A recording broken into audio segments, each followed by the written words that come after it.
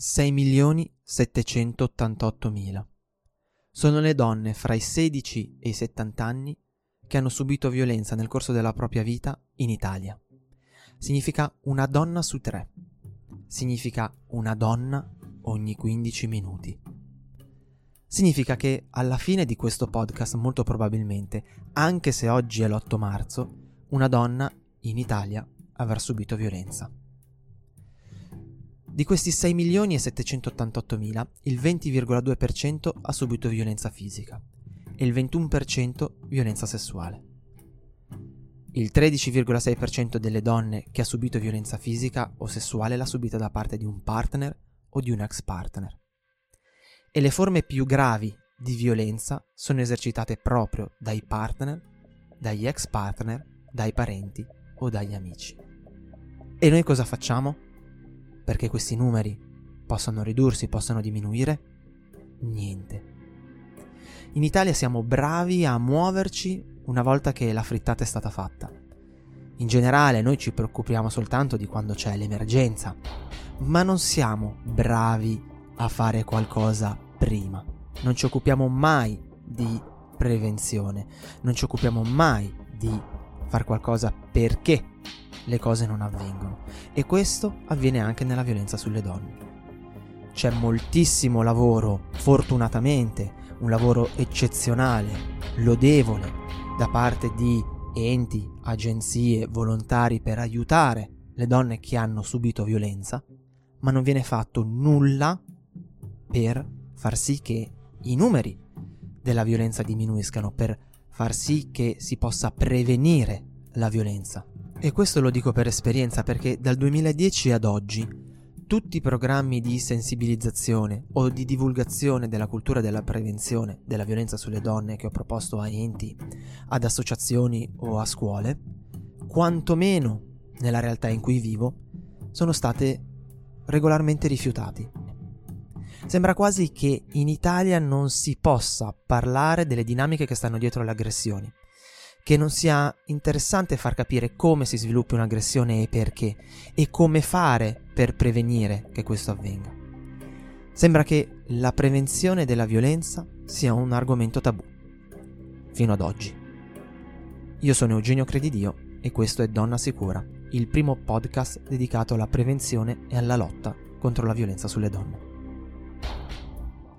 Prima di continuare, ti prego, se stai ascoltando questo podcast mentre stai camminando per strada facendoti una passeggiata, mentre stai portando fuori il cane o ritornando dalla palestra, togli un auricolare e lascia sempre un orecchio libero.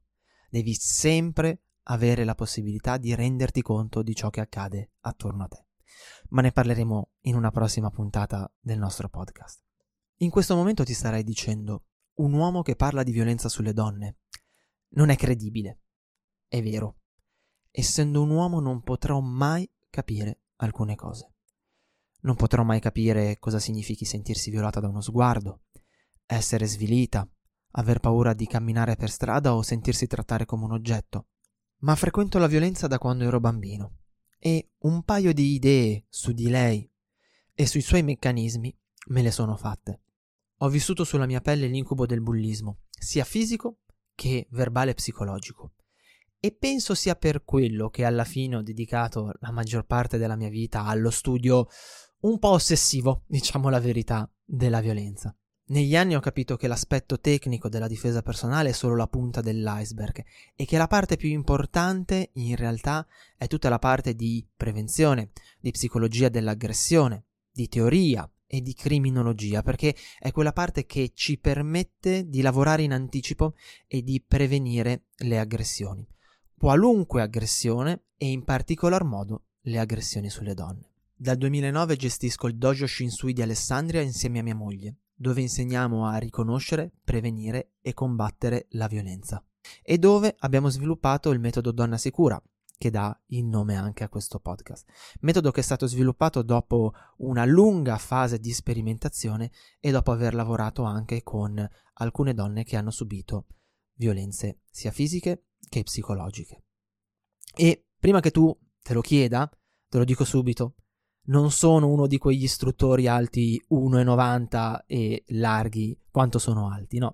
sono una persona smilza, sono 1,70 m scarso per una 60 di chili, quindi non sono una di quelle persone a cui viene tutto facile quando si parla di difesa personale. Credo che di violenza, prevenzione, se ne parli sempre troppo poco, o se ne parli in maniera stupida, quindi ho deciso di fare la mia parte pubblicando questo podcast.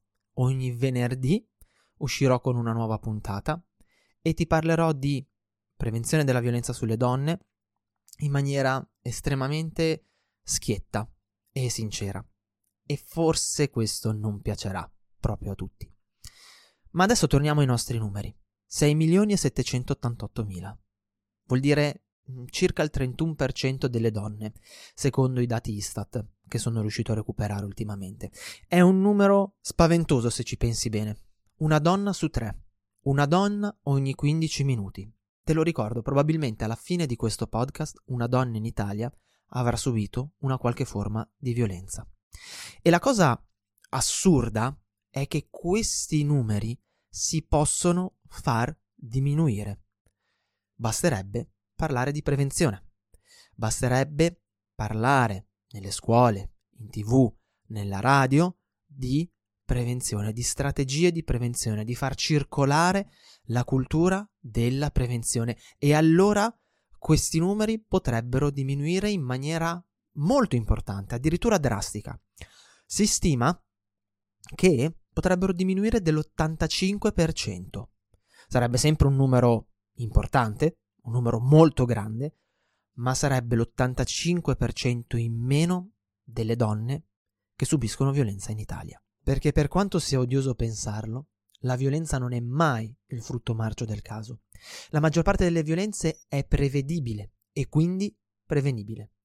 Ma per far sì che questo sia possibile bisogna lavorare su due fronti. Bisognerebbe prima di tutto educare i ragazzi di oggi, che saranno gli uomini di domani, al rispetto della donna, a un rispetto reale e sincero e non di facciata. E poi, dato che la violenza è una parte dell'essere umano e che per quanto ci possiamo lavorare sopra non potrà mai essere messa a tacere, bisognerebbe anche spiegare alle donne quali sono i meccanismi che stanno dietro la violenza, il perché la violenza nasce, quali sono i campanelli d'allarme che la precedono e come riconoscerli e cosa fare una volta che si sono riconosciuti. E di questo ti parlerò io ogni venerdì. Ma prima ancora di questo, perché tutto ciò sia possibile, è essenziale che tu ti ficchi in testa un concetto fondamentale, ma molto crudo e spesso difficile da accettare. La tua sicurezza è affar tuo e tuo soltanto. Dipende solo ed esclusivamente da te. Lo so, è brutto da pensare, ma come la tua salute o la tua igiene orale, la tua sicurezza non è una cosa che puoi demandare a qualcun altro.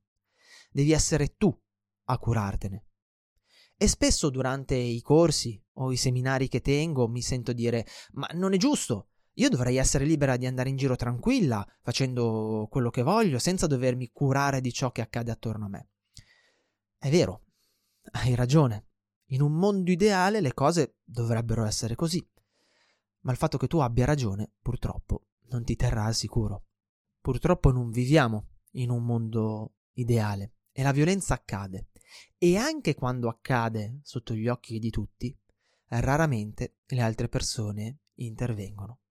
Proprio come accadde a Catherine Genovese, ma anche questa è una storia che ti racconterò più avanti. Ma anche vivessimo in un mondo ideale, nessuno potrà essere sempre presente lì, a fianco a te, a garantire la tua sicurezza.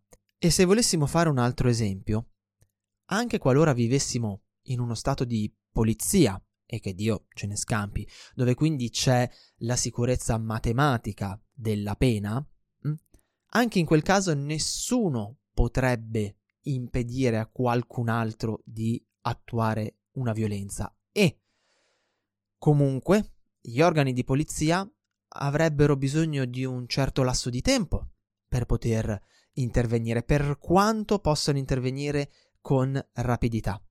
E quindi ci sarebbe comunque un tempo morto, chiamiamolo così, in cui tu saresti sola a dover gestire la situazione. Quindi, in qualsiasi scenario possibile, la tua sicurezza ricade sempre sulle tue spalle.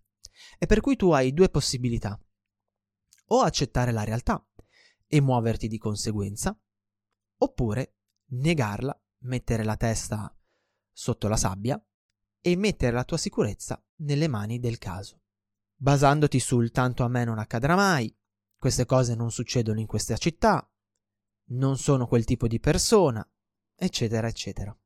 Per spiegarmi meglio, è un po' come attraversare le strisce pedonali. Hai due opzioni: o fermarti, guardare e assicurarti che effettivamente non arrivino macchine, perché qualora arrivassero potrebbero non fare in tempo a fermarsi per darti il passaggio, per darti la precedenza, oppure potrebbero proprio non fermarsi, anche se ce l'hai, oppure buttarti dicendo tanto io ho la precedenza, ho ragione e si devono fermare. E quindi rischiare di finire in ospedale o sottoterra avendo ragione. Forse è meglio essere un pelo attenti e guardare prima di attraversare, anche se hai la precedenza, anche se hai ragione, piuttosto che buttarti per strada e rischiare solo ed esclusivamente perché la ragione è dalla tua parte. Ecco, quando parliamo di prevenzione e di sicurezza, parliamo esattamente della stessa cosa. E se non ti metterai in testa quest'idea, tutto quello che ti spiegherò durante questi podcast sarà inutile. Ma cosa significa curarsi della propria sicurezza? Significa avere una presa di coscienza. Significa considerare che chiunque potrebbe trovarsi a gestire una brutta situazione nel corso della propria vita. Anche tu, anche nella tua città, anche nel tuo paese. Significa rendersi conto che quello che leggi sui giornali è vero, è reale e che accade, che non è solo un titolo fatto per essere letto, per stimolare qualche click, non è una puntata di una serie televisiva, è la realtà. Senza questa presa di coscienza, che porta ad un'attivazione dell'attenzione, non esiste nessuna strategia preventiva che tenga. Ma credo che se stai ascoltando questo podcast è perché questa presa di coscienza tu l'hai già avuta. E questo è un ottimo punto di partenza. Nella prossima puntata parleremo nello specifico di prevenzione. Fino ad allora, mi raccomando, tieni gli occhi aperti. Io sono Eugenio Credidio e ti do appuntamento a venerdì per una nuova puntata di Donna Sicura, il podcast sulla prevenzione e la lotta contro la violenza sulle donne.